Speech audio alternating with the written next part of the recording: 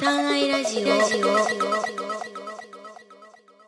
Hi, this is Hashim and Akiko from SunEye Radio, and we have a very special show today featuring an interview with legendary Japanese pianist, composer, producer, actor, and activist Ryuichi Sakamoto. Many of you may know him as the member of the iconic techno-pop group Yellow Magic Orchestra, and we had the opportunity of interviewing him in 2019 at the Ace Hotel. Formerly trained in classical and electronic music at the Tokyo University of the Arts, he is known as Kyoju, or Professor, by those close to him, and as a solo artist, composer, and producer, he has had his hands in everything from pop, jazz, rock, electronica, world music, classical, experimental, ambient, and beyond. He's also a world-renowned film composer for iconic films such as Merry Christmas, Mr. Lawrence and Last Emperor, both of which he appeared in as an actor.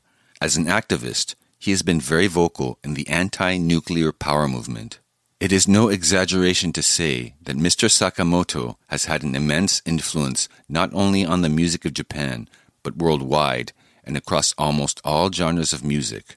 We present to you the SunEye Radio interview with Ryuichi Sakamoto.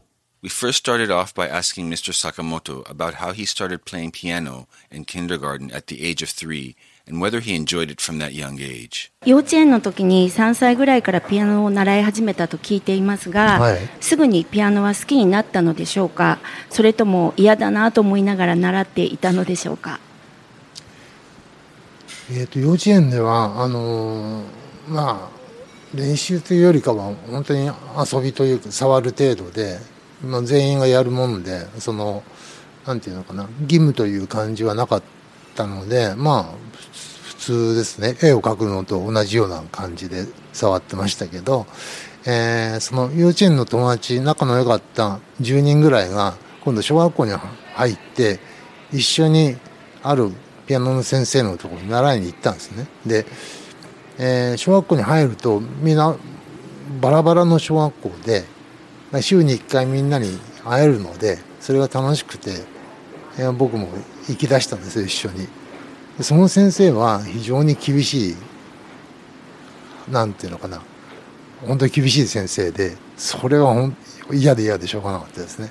At our kindergarten, all the kids had to learn piano, and I didn't especially like it or hate it. When my group of about 10 friends all went to elementary school, we decided to take piano lessons from the same teacher. My friends went to different schools, so it was a way to see my friends every week. But the teacher was very strict, and I hated it.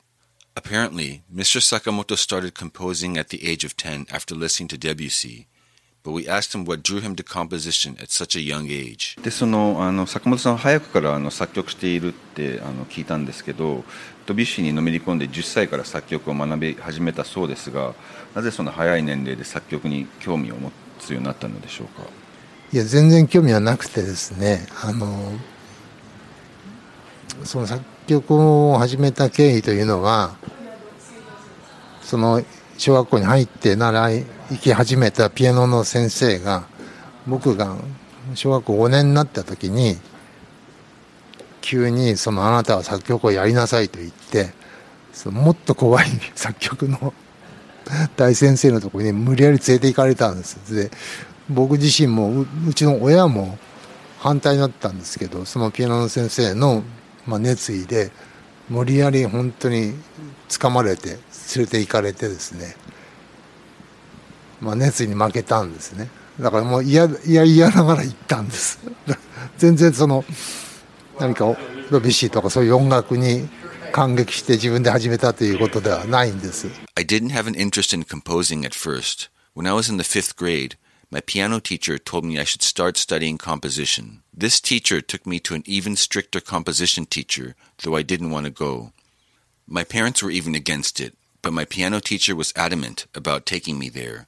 So it wasn't like I fell in love with Debussy at that young age, which made me want to study composition. We asked Mr. Sakamoto what made him fall in love with electronic music and what motivated him to study it at the Tokyo University of the Arts. 東京芸大在学中に電子音楽と出会ったそうですが、そのきっかけと電子音楽に惹かれた理由について教えてもらえますか？いやいや始めた作曲なんですが、やってるうちにだんだん好きになって、その後、ドビュッシーの音楽にも出会って、だいぶのめり込んでいくようになりました。それで自分の曲も作り始めてですね、それで、高校が終わる頃にはですね、もういわゆる普通にみんなが聴いているクラシックとかドビュッシーのような近代音楽などにはもう飽きしていてですね、現在まで追いついちゃったので、つまり、ね、作曲を学ぶっていうのはその250年ぐらい前に生きていたドイツのバッハから始まってですね、その250年をどんどん現代の方に近づいてくる、そうやって学んでいく、それを短時間でやるんですね。そういう変な勉強なんですけども、で高校終わる頃にはもう現代も追いついちゃってですね、自分の興味が。そうするとですね、普通のピアノで弾ける曲とか普通のオーケストラの曲なんてのは全然興味なくてもっと全然新しいまだないものを作りたい。だから芸大に入る頃、18歳頃にはもう今まで聞いたこともないものを作りたいという気持ちになっていて、そのないものってどうやって作るんだ。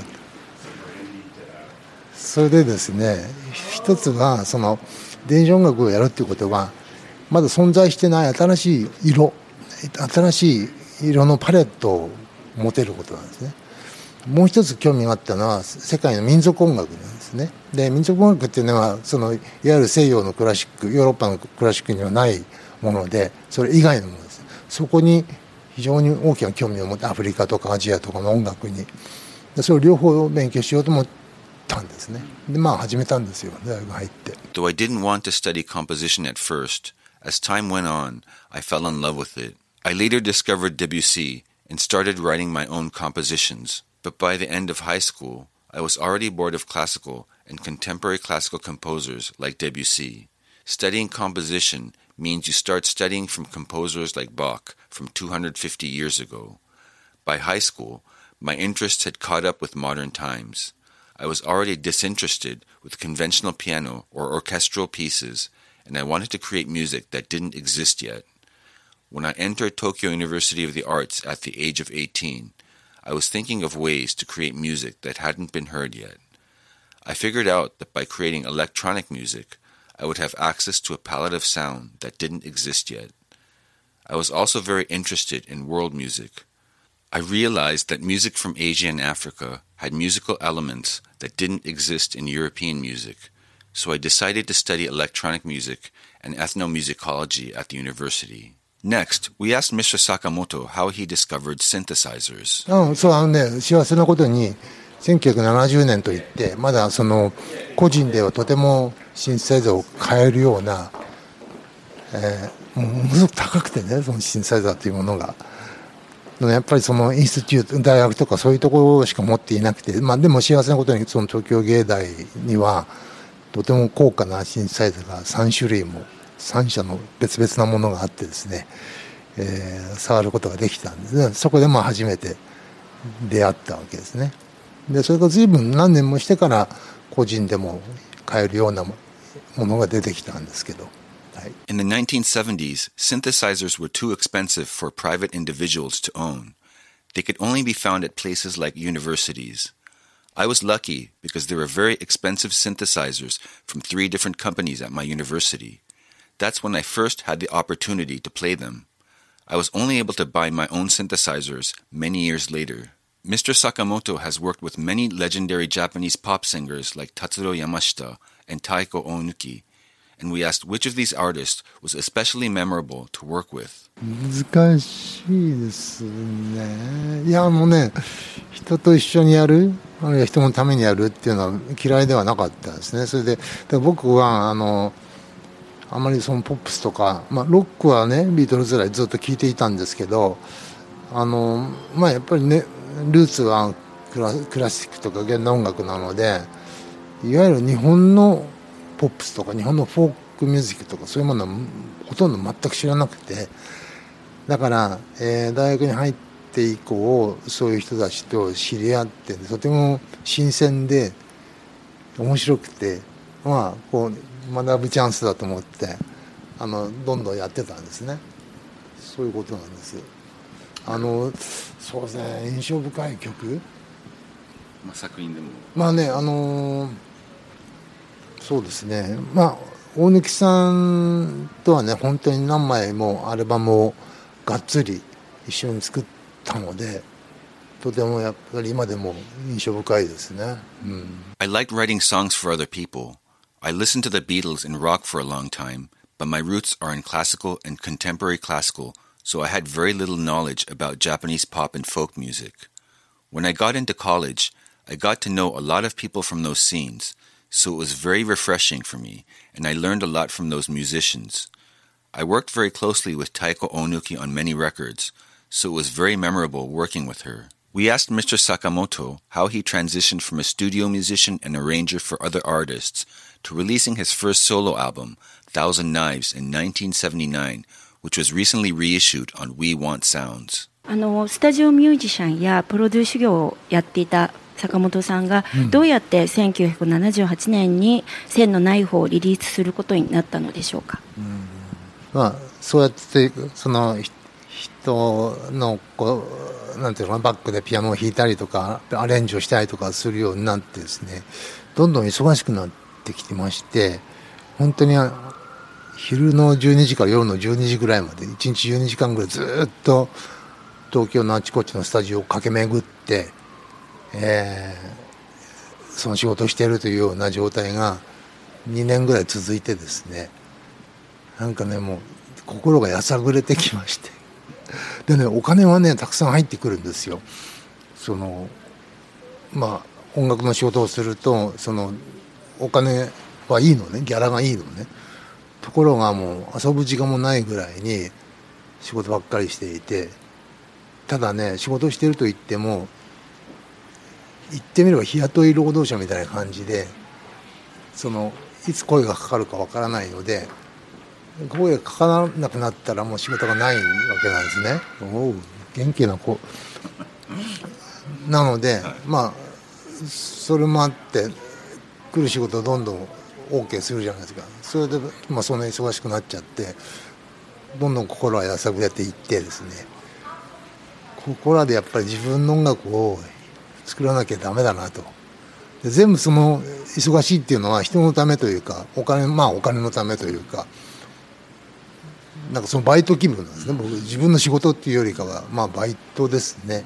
たまたま僕は音楽ができるからできたっていうだけなんで、でも自分のことはやってないで、だんだんイライラしてきてたところで、なんかまあそのコロンビアレコードっていうところからこう声がかかって、なので夜中の12時ぐらいからスタジオに入って朝までその自分のソロを作って、昼間はそういうペースで仕事をしていてっていう感じで、だからまあ本当1日数時間しか作れないんだけど、それで10ヶ月ぐらいかかって10ヶ月、やっとできたっていう、でもまあなんていうのかな、初めて持った自分の名刺のような感じで、まあ自分はこういうものですよっていうことをはっきり示せる。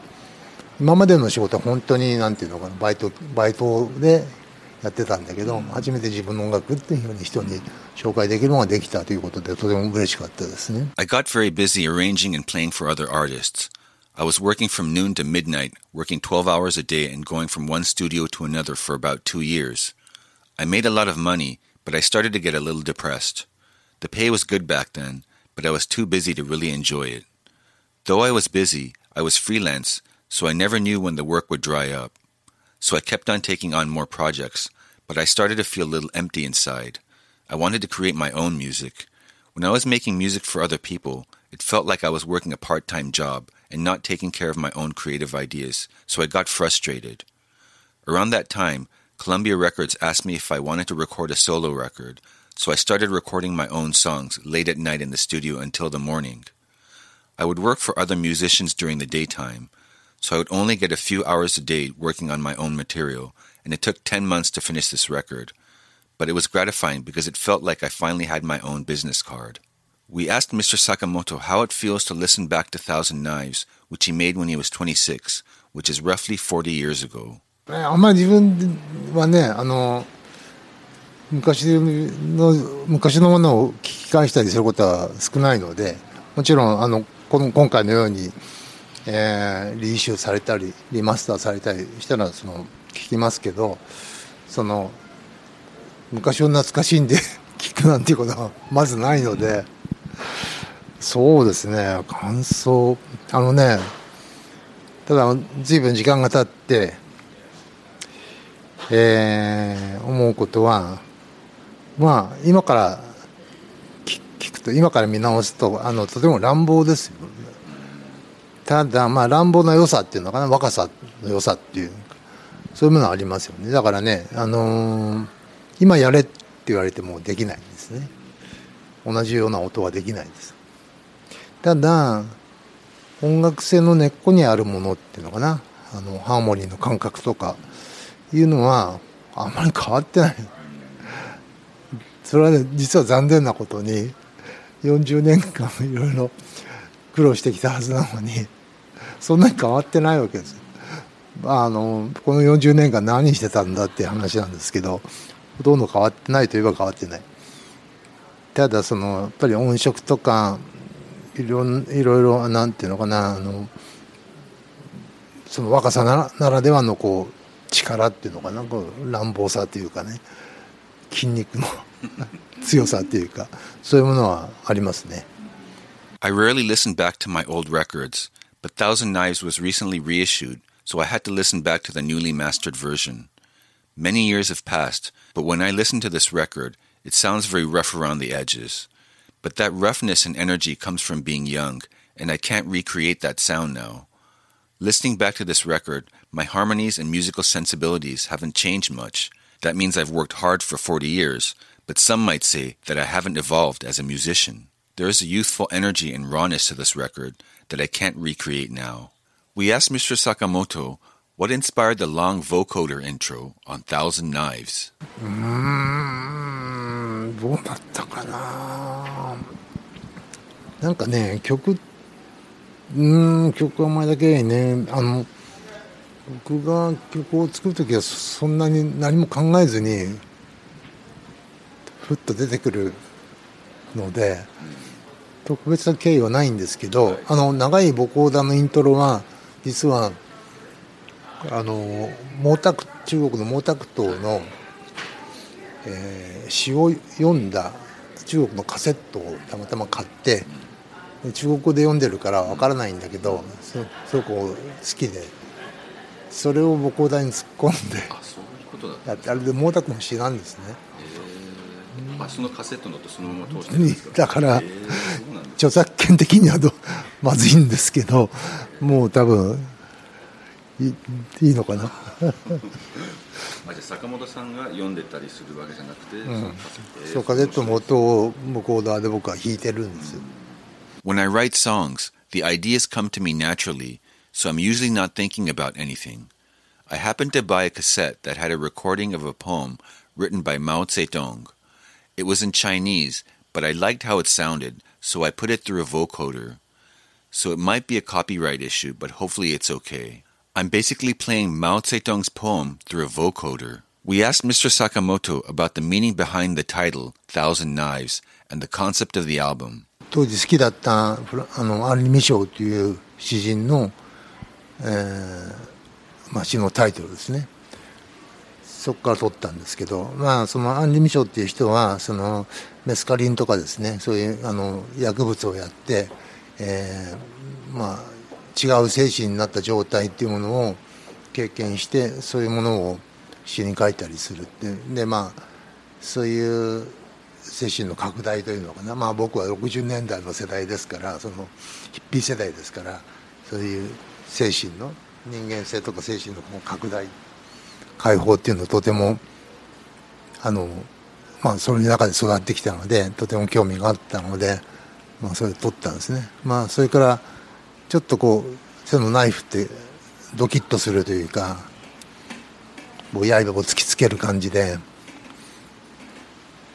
まあ初めて、デビューする新人としては世の中に刃を突きつける感じっていうのかな、でいいかなと思いました。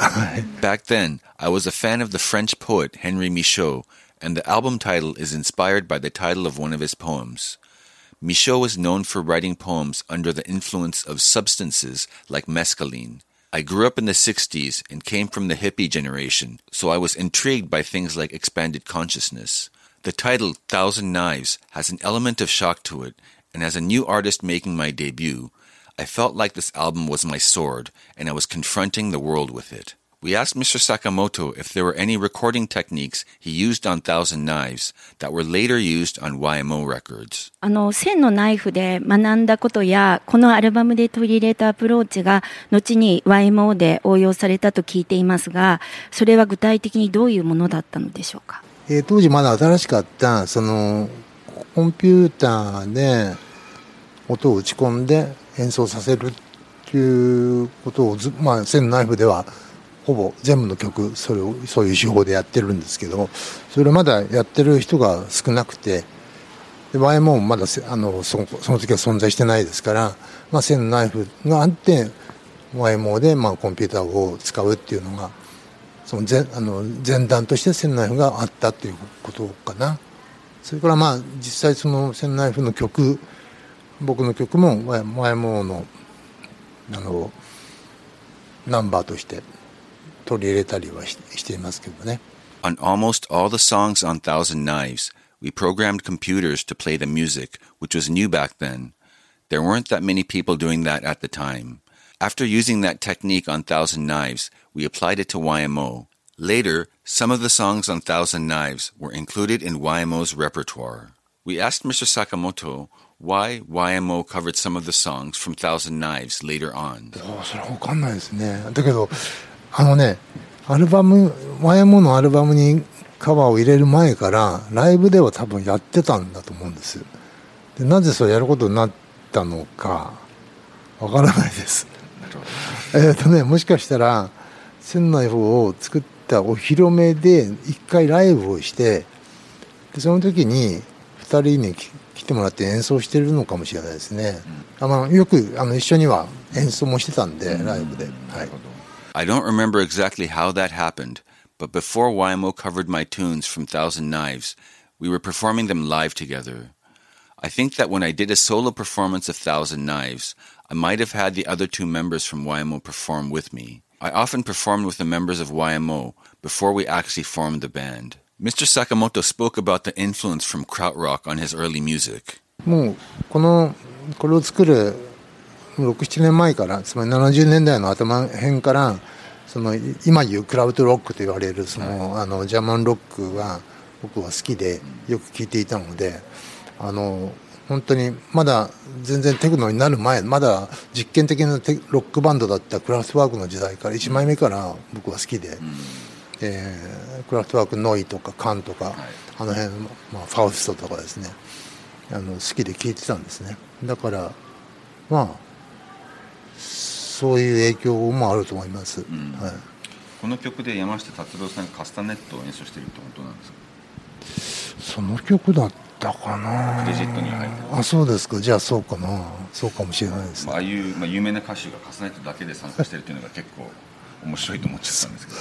ですね。About 6 or 7 years before I recorded Thousand Knives, I was listening to what is known today as krautrock. I loved Kraftwerk since their first record when they were still an experimental rock band and not making techno yet. I also loved bands such as Neu, Can, and Faust, so there was definitely an influence from German bands. Mr. Sakamoto also added that on this album, Tatsuro Yamashita is playing the castanet, which is probably some interesting trivia for city pop fans.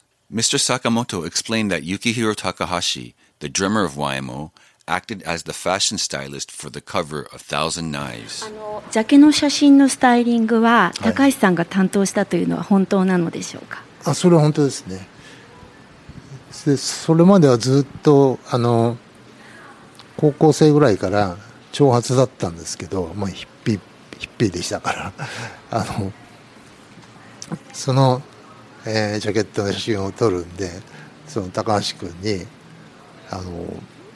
生まれて初めて行くそのヘアサロンに連れて行かれて、床屋じゃなくてね、床屋しか行ったことなかったんだけど連れて行かれてバサッと切られてしまって、それで生まれて初めて何でしたっけね、アルマーニのお店に連れて行かれてスーツを買わされ、もう初めてだらけですね。ファッションなんか興味持ったことなかったんで、それまでは。そんな感じです。じゃあファッションは高橋さんから結構学んだって感じなんですか？そうです。それ全く知らなかったので新鮮でしたね。こんなにそのファッションに命かけてるやつが男がいるっていうんで驚きましたね。Yukihiro Takahashi was my fashion stylist for Thousand Knives. In high school, I was still a hippie, so I had long hair. Right before shooting the photo for this record cover, Yukihiro Takahashi took me to a hair salon for the first time in my life. I had only been to barbers until then. So we went to this hair salon, and they suddenly cut my hair really short. Then Takahashi took me to an Armani store and made me buy a suit. These were all things I had never experienced before.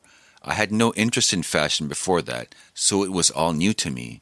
I didn't know that there were guys who were so conscious about fashion. In the self-written liner notes for Thousand Knives, Sakamoto mentions that synthesizers will become more common in the music world and music production will become digital.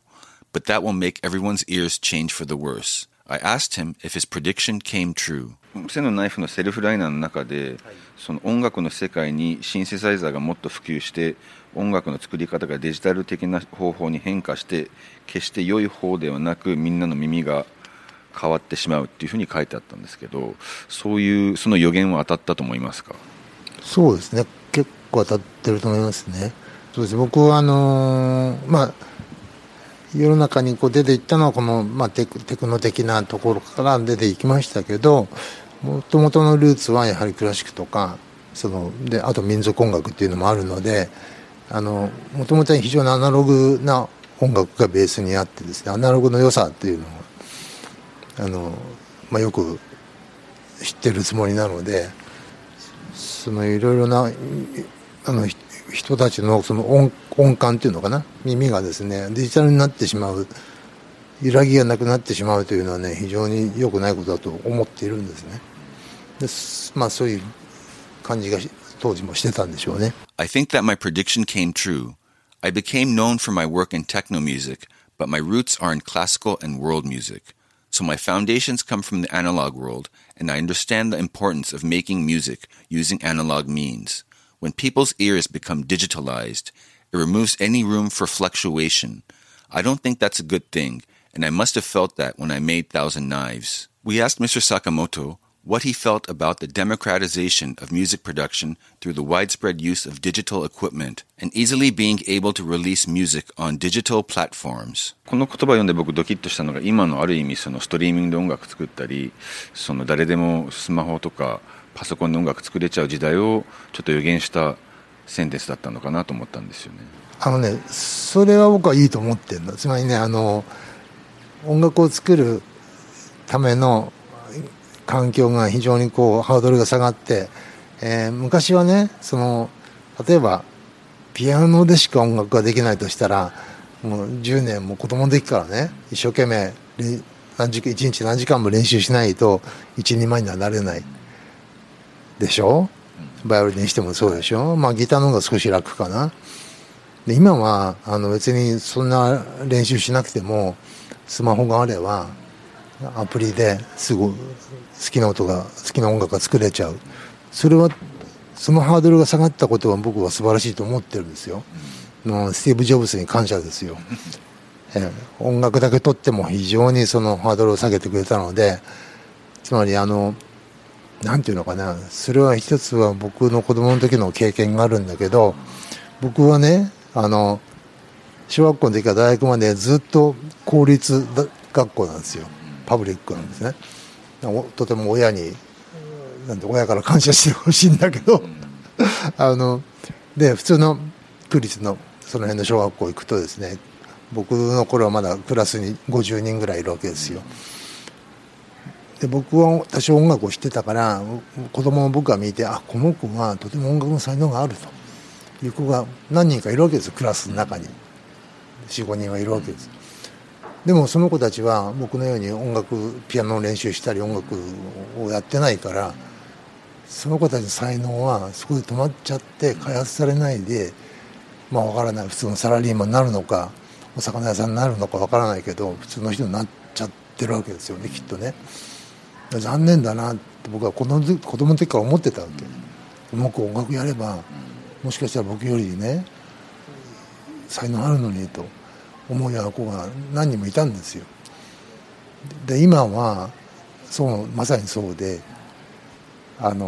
才能さえあればそんなに苦労しなくても好きな音楽が作れるっていうのは素晴らしいことなんですよね。だと思ってるの。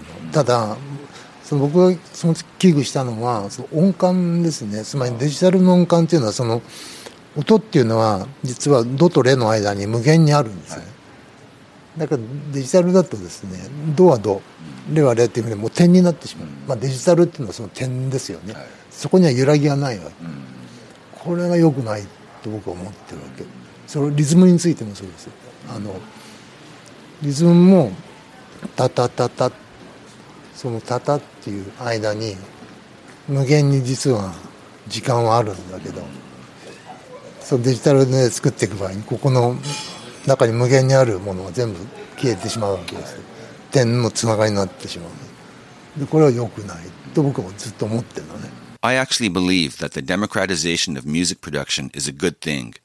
In the past, there was a time you had to make music using a piano, which meant that you had to practice for hours every day since childhood. That's the same whether you use a violin. Maybe using a guitar might be a little easier. Now, if you have a smartphone, you don't have to practice for hours a day to make music. You can just use music production apps to make the music that you want. I think it's a great thing that anyone can make music that way. So I'm grateful to Steve Jobs in that sense. When I was a child, I went to public schools, and there were about 50 kids in my class. There were other kids who had musical talent, but they didn't get musical education like I did, so their musical talent wasn't developed. Maybe they ended up working for a company or working at a fish shop. That always bugged me since I was a child. If those kids had the opportunity, they might have had more talent than me. Nowadays, if you have talent, you don't have to work as hard to make good music. What I was writing about in the liner notes for Thousand Knives was about the sense of musical pitch being influenced by digital methods. For example, between the notes of C and D, there are an infinite amount of notes. But in the digital world, a C is a C and a D is a D. In the digital world, there is no room for fluctuation. That's the same for rhythms. Between two percussive notes, there is an infinite amount of space.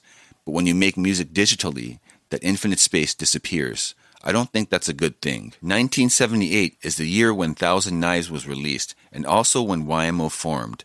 We asked Mr. Sakamoto how YMO formed during that time.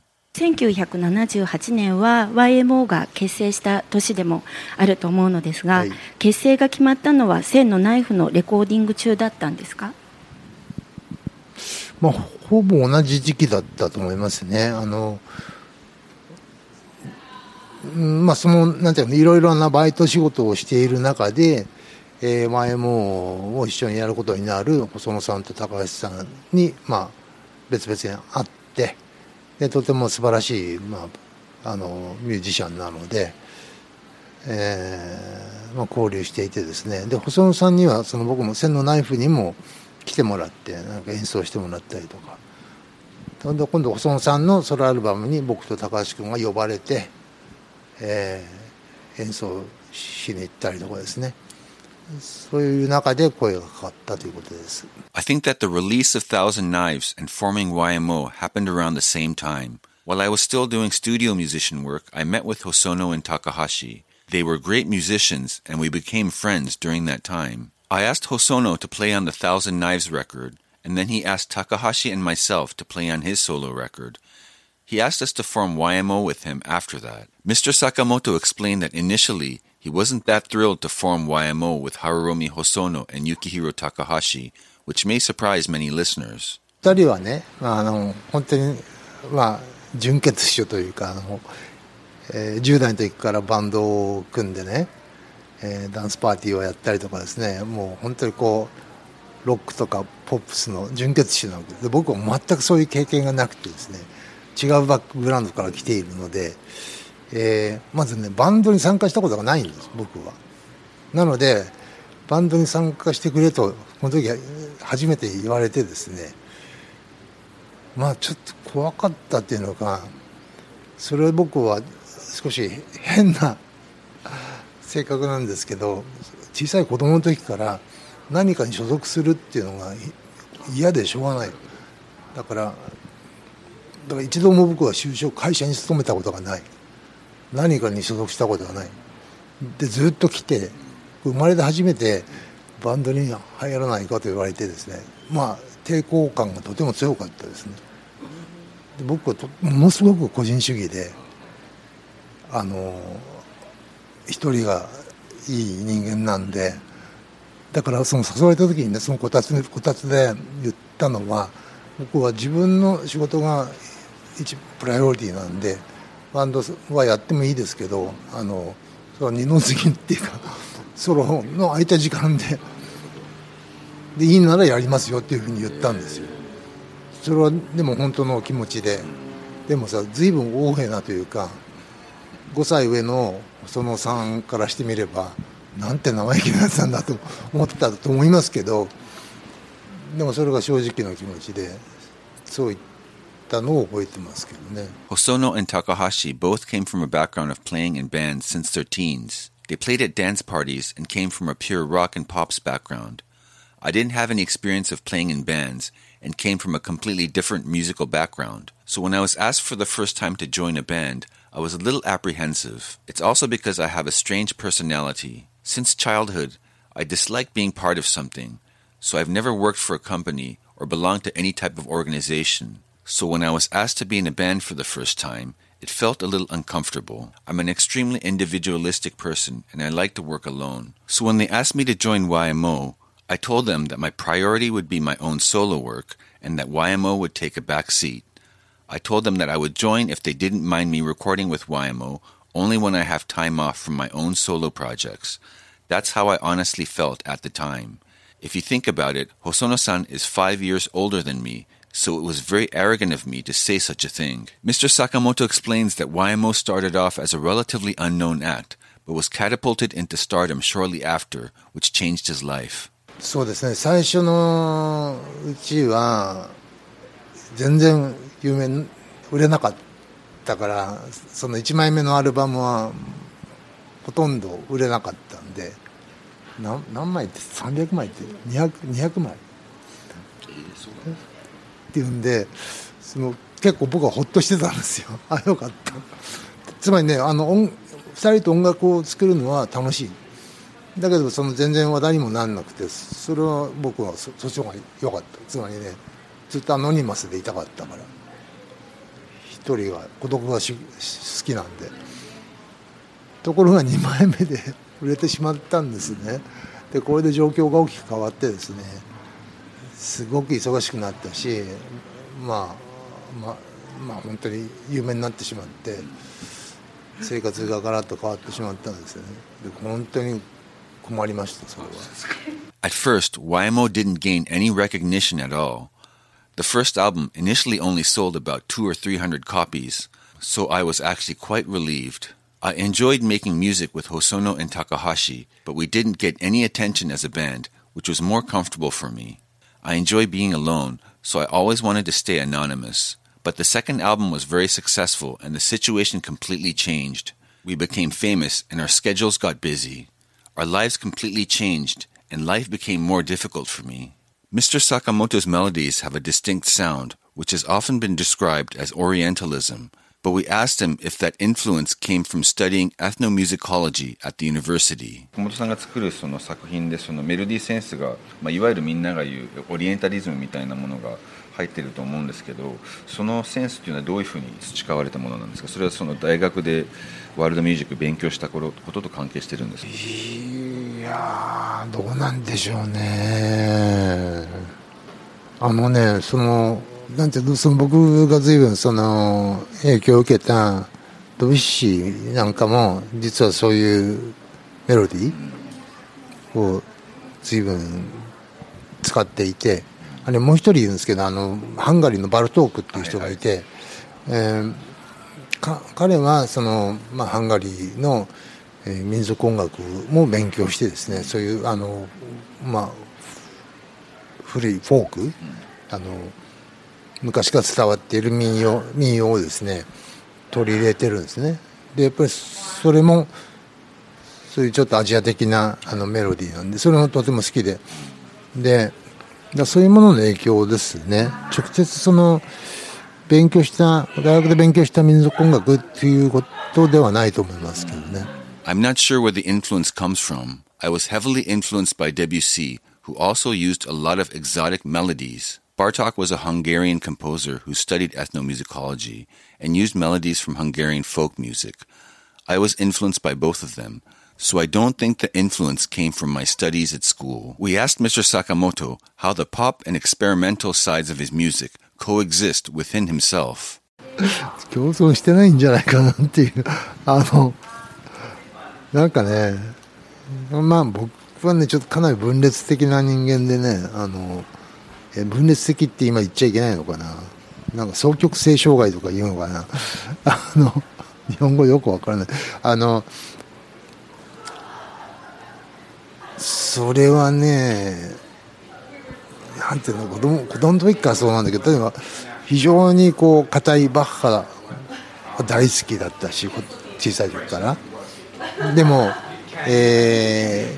小学校5年の時に当時の前衛音楽を聴きに行って、ものすごく面白くて、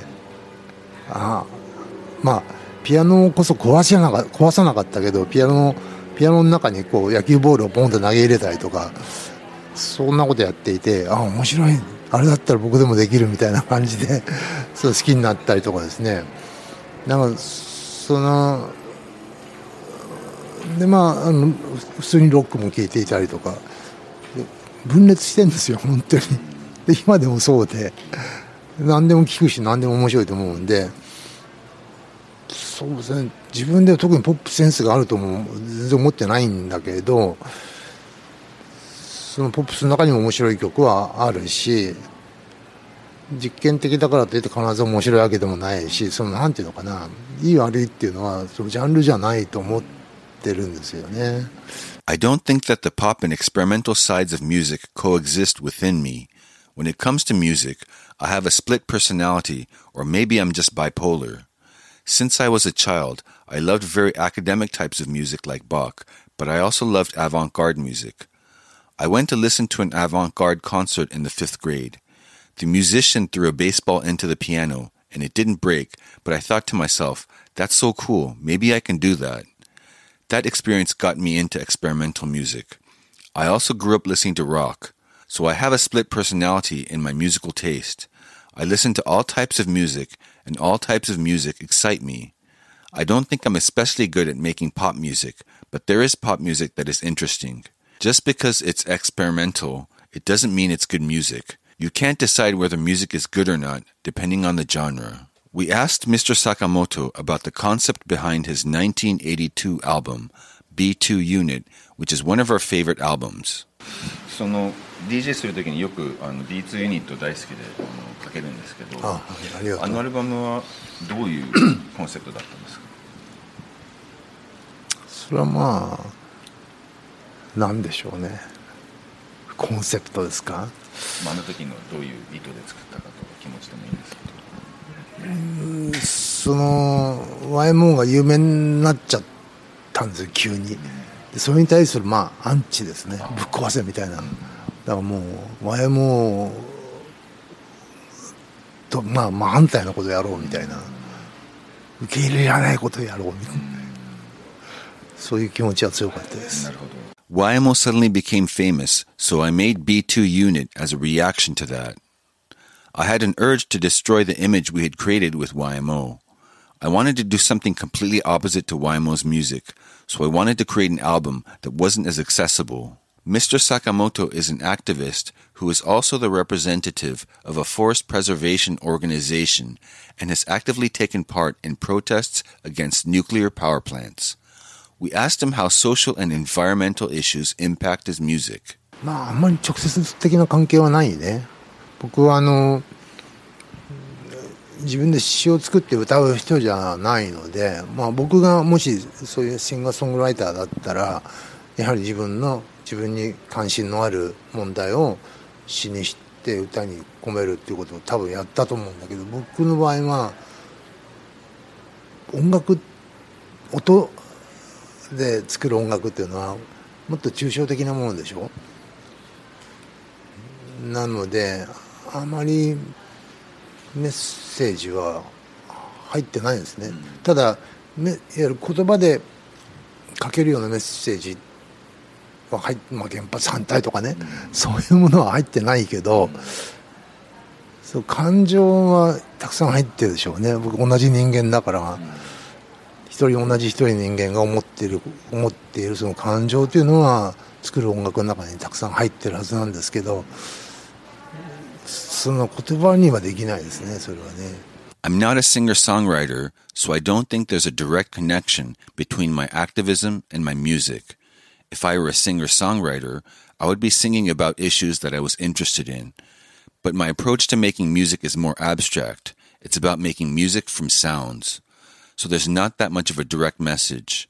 I don't have messages where I'm explicitly saying I'm against nuclear power plants in my music, but the emotional message is in there since I'm the same human being.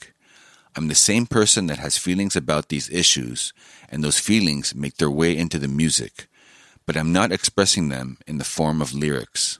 We asked Mr. Sakamoto when and how he got more conscious of political issues and what pushed him to become more vocal about them. いつ頃かな、90年代の終わりですね。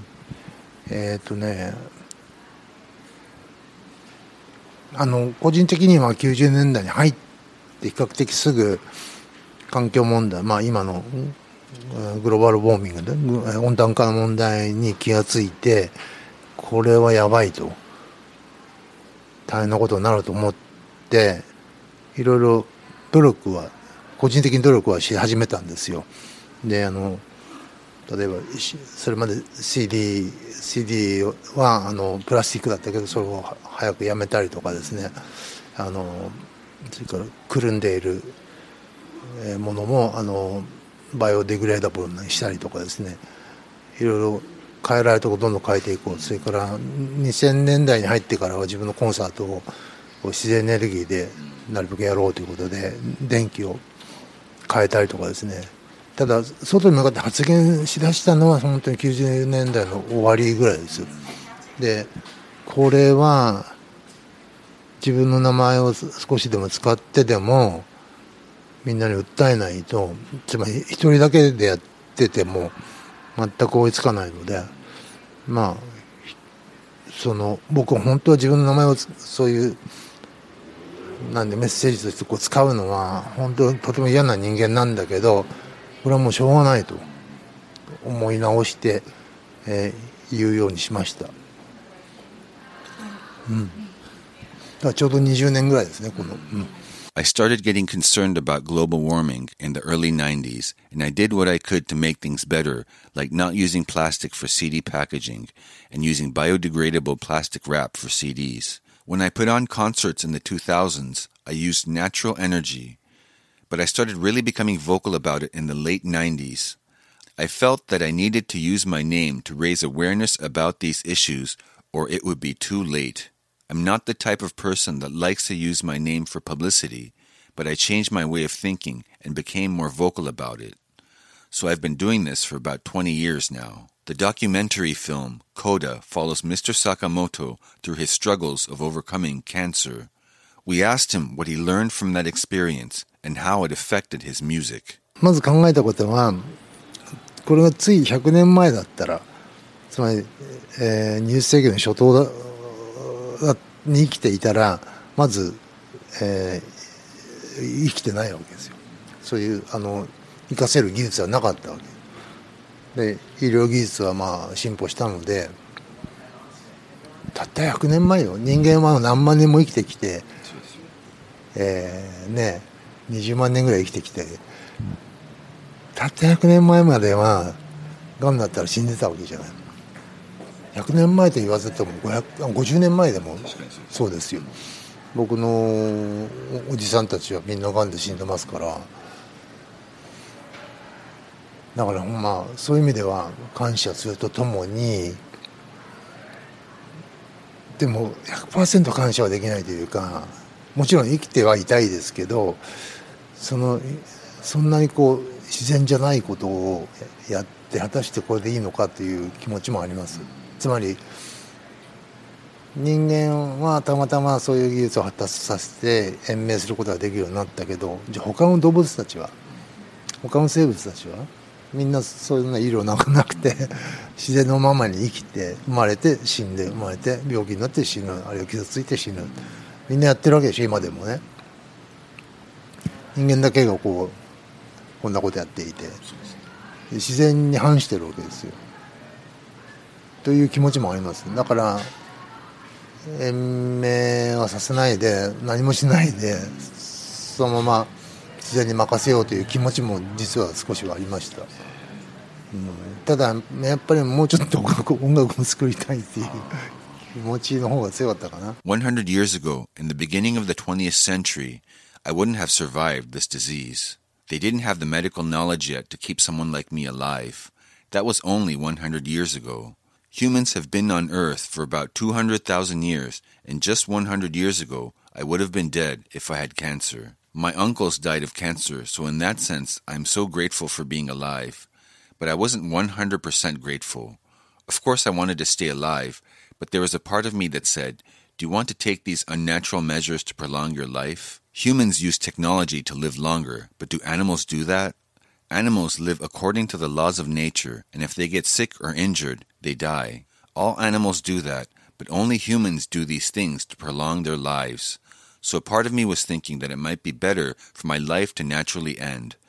But my desire to stay alive to make more music ended up being stronger. Mr. Sakamoto moved to New York in the 90s, and we asked him why he chose New York, and if it allows him to be more creative there than being in Japan. そう、一人で静かにいられる時間っていうのは多いです、ニューヨークの方が。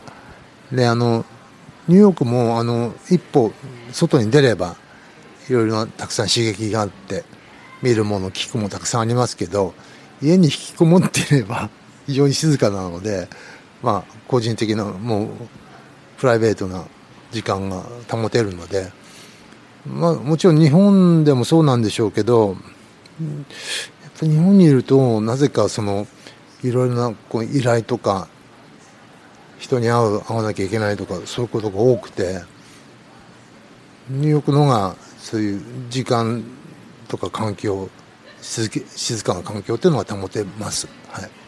Being in New York, I have more quiet time that I can spend alone. If I want, I can step outside and see or hear different things to get inspiration. But if I lock myself in at home in New York, I have a lot of time to be by myself and focus on creating. I guess I could do that in Japan, but when I'm in Japan, I end up having to meet a lot of people. So when I'm in New York, I can have more quiet time and focus. Mr. Sakamoto is a renowned film composer, and he's even appeared in films like Merry Christmas, Mr. Lawrence, and Last Emperor as an actor. We asked him what the medium of film and composing soundtracks means to him. 音楽の関係で言うと、映画というメディアは、自分の音楽を載せて世界中に世界の隅々まで行ってくれる素晴らしい乗り物で、それはね、なんていうのかな、行き渡る力っていうのは、CD とかインターネットよりもはるかに強くて、映画っていうのはインパクトがあって、しかも息が長いんですよね。だって鮮明になって下手すると今でもどこかの国のテレビで12月頃にかかるかもしれなくて、実はセンメリが比較的最近中国で公開されて、去年ぐらいだったかな。それで初めて見た中国の女子高生からたくさんファンレターが来るようになって、その中国には随分ファンがいるみたいなんですけど、それはもう全然知らないところでそういうことが起こるわけなんで、まあそのなんていうのかな、その推進力っていうか力っていうのはその音楽単体のメディアよりもはるかに強いですね、映画って。だからとても嬉しい、ありがたいメディア、まあ、で自分の音楽とは別にその映画というのはとても僕は好きだし、その音楽を作る上でものすごく影響を受けているし、まあ、音楽作る上だけじゃなくてなんでしょう、いろいろな感性とか、心に浮かぶイメージとかものを考えたりするときにも本当に映画というのは大きなインスピレーショナルなソースになってますね。はい。Film is a great vehicle to have my music heard by people from around the world. Film has more impact and reach than a CD or the internet, and films last a long time. Merry Christmas, Mr. Lawrence aired for the first time in China recently, and I got a lot of fan mail, so I found out that I had fans over there. Things like that can happen with film, so film is much more powerful than music as an individual medium. I love film, and film influences me heavily in the creation of music. I get a lot of ideas from film, and they make me think a lot, so it is a big source of inspiration for me. We asked Mr. Sakamoto about his work with one of his collaborators, Karsten Nikolai, also known as Alva Noto, who comes from the visual art world, and what he enjoys about collaborating with him. 東京で彼がコンサートやった時に人に紹介されて聞きに行って、すぐ好きになったんですね。まず音楽を。それで会って人柄も好きで、向こうもとても人懐っこい人なんですぐ友達になって、それでいろいろ話し始めるともう驚くほどいわゆる音楽的なことを知らないんですよ。そう、いや普通のミュージシャンが知っているようなことは全然知らないわけ。もちろん譜面も読めないし、下手するとコードもわからないんじゃないかな。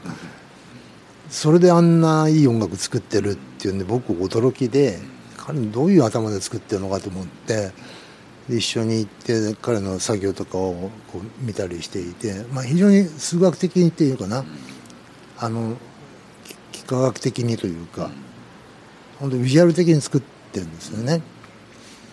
だからそれ素晴らしいと思って、でそういうミュージシャンなかなかいないんですよ。でどうしても音楽の技術とか技法から来てる人が多いんで、その全然違う思考方法であんなにいい音楽が作れるっていうのはやっぱり大きな才能だし、とても新鮮で学ぶところが多かったですね。それでもうすっかり親友になってしまいましたので。Karsten is a very unique person. When he performed in Japan, a friend introduced me to him, and I really enjoyed his concert. We became friends immediately. When we started having conversations, I would be surprised at how little he knew about music.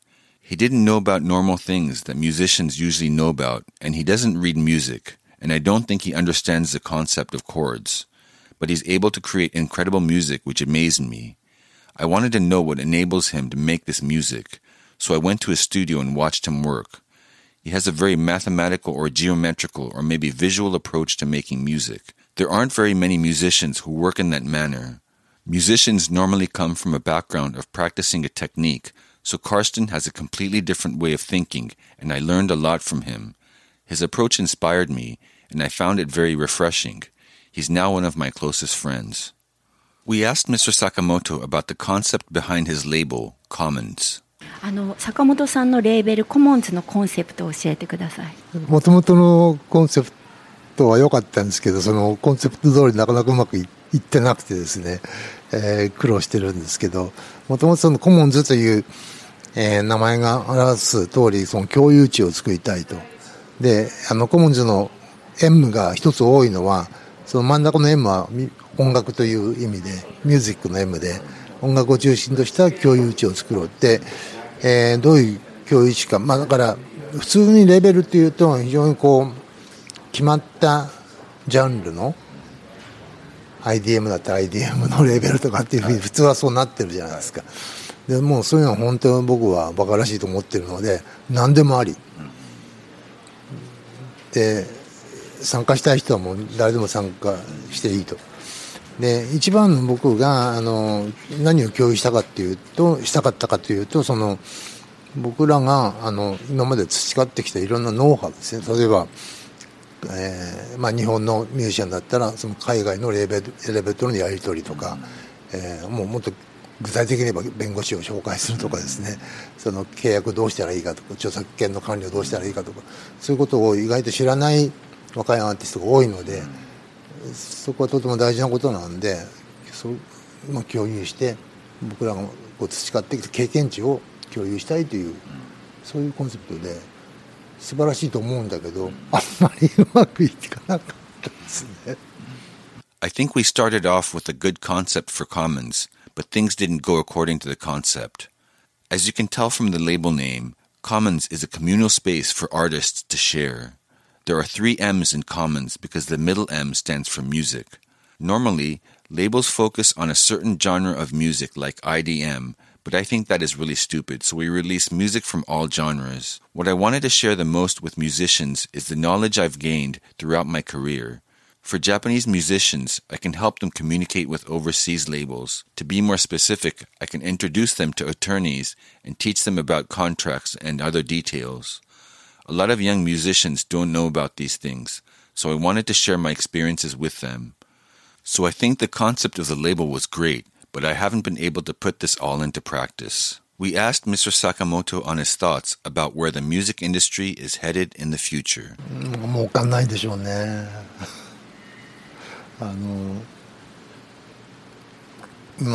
そうですね、今までのように本当によくわからないですね。どうやってつまり、ライブができるミュージシャンだったらいいけどそのライブ向きじゃないライブができないミュージシャンっていうのもたくさんつまり iPhone でスマホでね作ってるようなミュージシャンでライブしようと言われてもできないですよね。彼らはその自分の音楽は作れるんだけどどうやってそれで生計を立てていったらいいのかっていうのは難しいですよね。でそういうミュージシャンの方が多分多くなってくると思うので今後ますますあるいはその今結構多いのはビジュアルも自分で作る音楽も作るようなアーティストがどんどん増えてきてそれはもうライブっていう形では全く無理なんで、インスタレーションで見せるかでもどうやってじゃあそれで食べていくのって話で難しいですよね。ものすごく有名なアーティストになればあれですけど多分難しいですね。だから、趣味になっちゃうのかなどんどんこれからは音楽は。ただねその趣味は別に全然悪くなくてむしろいいんですよね趣味はね。つまりこれで食べていかなきゃいけないと言ったらなるべく売れるものを作ろうというようなプレッシャーが働きますよね。だから冒険しないとかですねなるべくポップなものとか思っちゃうけども趣味だったら何でも自分が好きなものをやればいいんでどんな過激でもどんなにどんくさくてもそれ勝手じゃないですか個人の。なので音楽の多様性は広がるしそっちの方が音楽としては面白い状況としては面白いと。ただその経済としては難しいという話ですね。It's going to get harder and harder for people to make money through music. I can't imagine where things are going. Musicians that can perform live can still make a living, but if you make tracks using an iPhone, you probably can't perform live. There will probably be more musicians like that. There are a lot of musicians that make their own music and videos, but that doesn't necessarily mean that they can make a living off of that. If you become really well known, you could probably make a living, but for a lot of people, making music will become a hobby. That isn't a bad thing. When you try to make music for a living, you're pressured to make music that sells, so you stop experimenting and try to create things that are pop.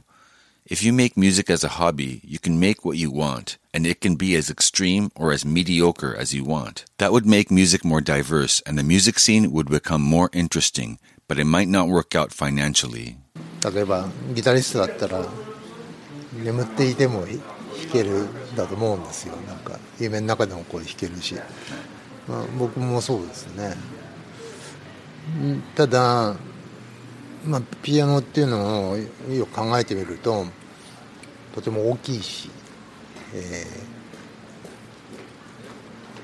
中にはこうすごい鉄板が入っていてですね、でこう線がね、ピアノ線がこう張られてるでしょ。ピアノ線のね、随分たくさんあるじゃないですか。全部合わせると10トンにもなるんですよ、力が。10トンを支える鉄でできてるわけですよ、ピアノって。それはやはりこの200年ぐらいの産業革命で、できた技術で、まあ、非常に不自然なもんですよね。だからまあもちろん自分にとってはまあ身近な音楽楽器なんですけども、よく考えると非常に不自然なものにとらわれているんで、実は今僕ニューヨークのうちの小さいバックヤードがあるんですけど、ピアノを雨ざらしで放置してあるんですよ。それで雨風にさらして、もちろんどんどん音が悪くなっていくし、錆びていくし、周りの木はどんどん剥がれたりしてるんですよ。そのまま放置していて、どんどん自然に返そうとしてるんですね。それで作品作ったりするんですか？でもね、もうほとんど半分ぐらいならないんで作品が作れないかもしれないけど、まあそれを置いとくっていう行為自体がまあ作品のようなもんかな。インスタレーションみたいな感じ。自分だけのための。For example, a guitarist can play the guitar in their sleep. It's the same for me with the piano. But if you think about it, a piano is a big instrument, and there is a large plate of steel inside it with piano strings. There is about 10 tons of force in the piano. If you think about it, the piano is a very unnatural instrument that was born from the Industrial Revolution in the past 200 years. The piano is a very familiar instrument to me, but there are a lot of things that aren't natural about it. In my small backyard at my home in New York, I have a piano that I have left outside intentionally. It's been left in the wind and rain, so the sound is getting worse. It's rusting inside, and the wood is peeling off. I'm trying to let the piano return to nature. The piano is barely playable, so I'm not sure if I can create something with it. But leaving it in my backyard turned it into an installation piece all for myself. We heard that Mr. Sakamoto collaborated with Flying Lotus, so we asked him what it was like recording together. いやもうね、彼はものすごい真面目な子で、とにかく朝起きてから寝るまでずっと音楽しかやってないんじゃないかなと思うような人ですね。行ってみて分かったんだけど、彼も変態ですね。非常に禁欲的だし、禁欲的に音楽ばっかりやっていて、だからもう膨大にあるんですよ、その発表してないトラックが。彼とやったもので。いや、彼自身の、多分その興味のあるアーティストもああいうふうに招いてやってるんだと思うんで、そういうものもたくさんあって、で僕はたった2日ですけど、15曲ぐらいある。そんなですか？だってね、もうまあ何もないところから始めて、まあ、ポロポロっていくと、それいいねっていうすぐ録音しちゃうんで、もうポロポロと弾いただけでもういい曲になっちゃうので、ずっと録音し続けてるから2日でもう何時間分もあるわけなんですよね。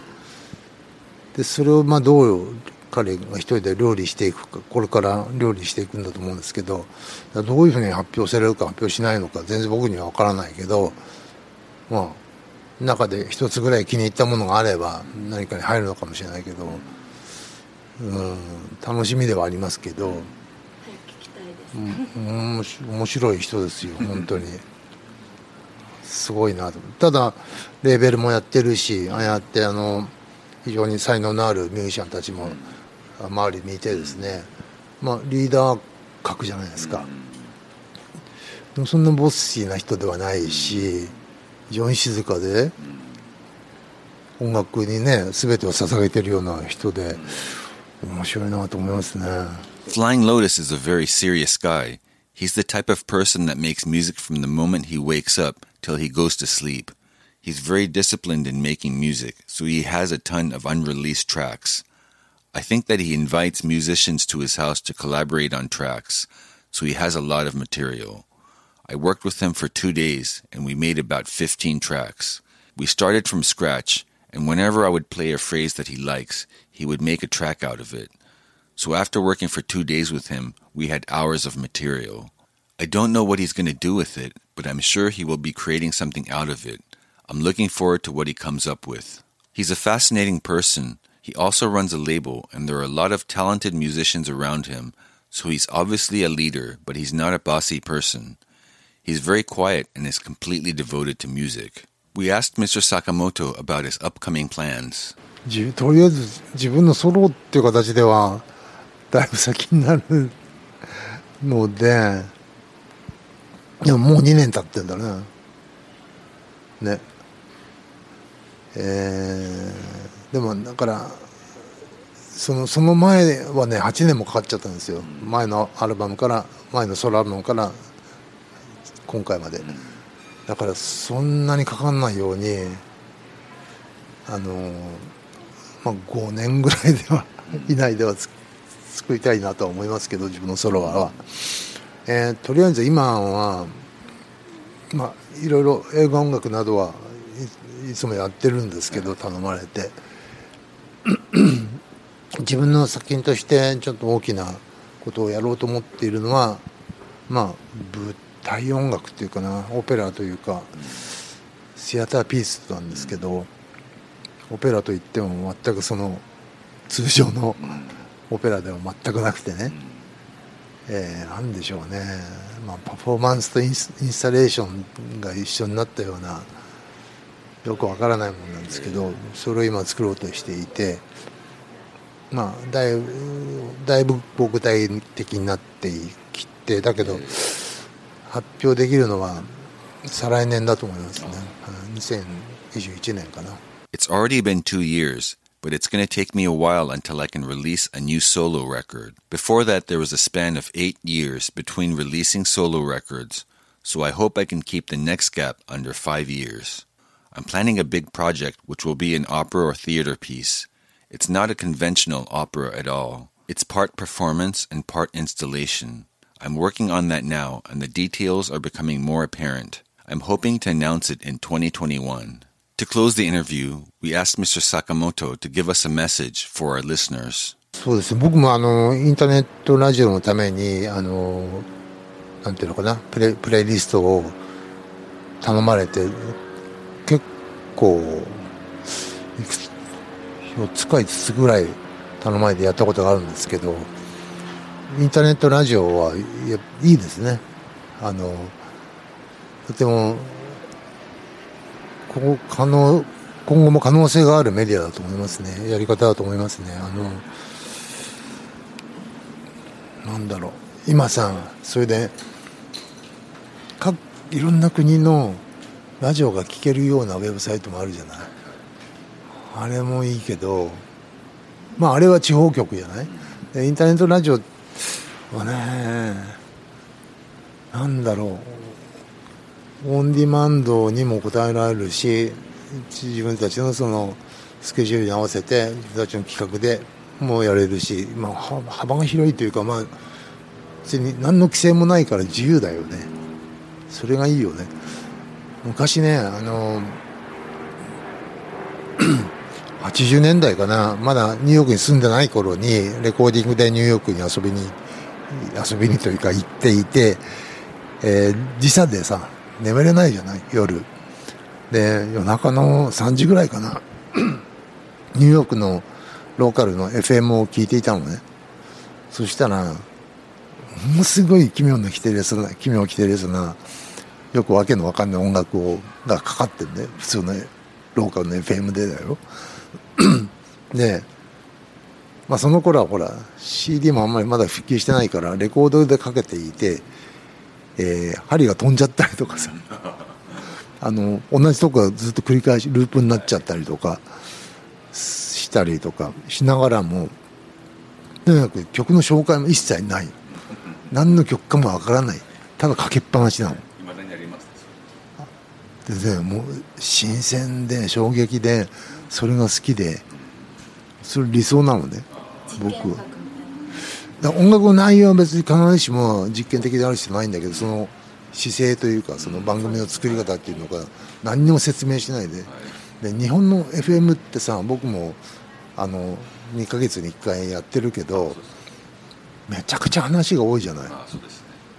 もう AM と変わんないというかノリが、ただ音楽をだらだら聴かせるよって感じなんだけど、だからぜひそうしてほしいですね。つまりいや政治とか社会の話するんだったらとことんそういうの話してもいいし、だけど音楽かけるときはもうとことん音楽かけるっていうような、なんかさ途中で天気予報が入ったりさ、なんか5分のニュースが入ったりするようなさ、日本の FM あれやめてほしいよね。でもまあああいうのがあるからこの君たちのね、インターネット FM がラジオがとても新鮮でいいんだと思うんですけど、ぜひ頑張ってください。 I really like internet radio, and I sometimes make playlists for different stations. I see a lot of possibilities in this medium. There are websites where you can listen to radio stations from around the world. People can listen to internet radio on demand, and I like that there's not very many rules, and there's a lot of freedom. Before I lived in New York, I would visit the city often, and there would be nights where I couldn't sleep because of the jet lag. I remember waking up at around 3 a.m. and listening to the radio in my hotel. They were playing really strange music on a local FM station. Back then, they were still playing vinyl on the radio, so sometimes the record needle would skip or the record would loop on a groove. The DJ on that show didn't even introduce the songs, but I love that, and I think that is the ideal way to do radio. I have a radio show on a Japanese FM station once every 2 months, but you have to talk a lot. When I listen to radio, I would rather just listen to songs back to back. If you're going to talk about political or social issues on the radio, that's good, but when you play music on the radio, I want to hear lots of songs. If there's a weather report or news report in between the music, it throws me off. I think that your internet radio station is very refreshing, so I hope that more people support you. SunEye Radio.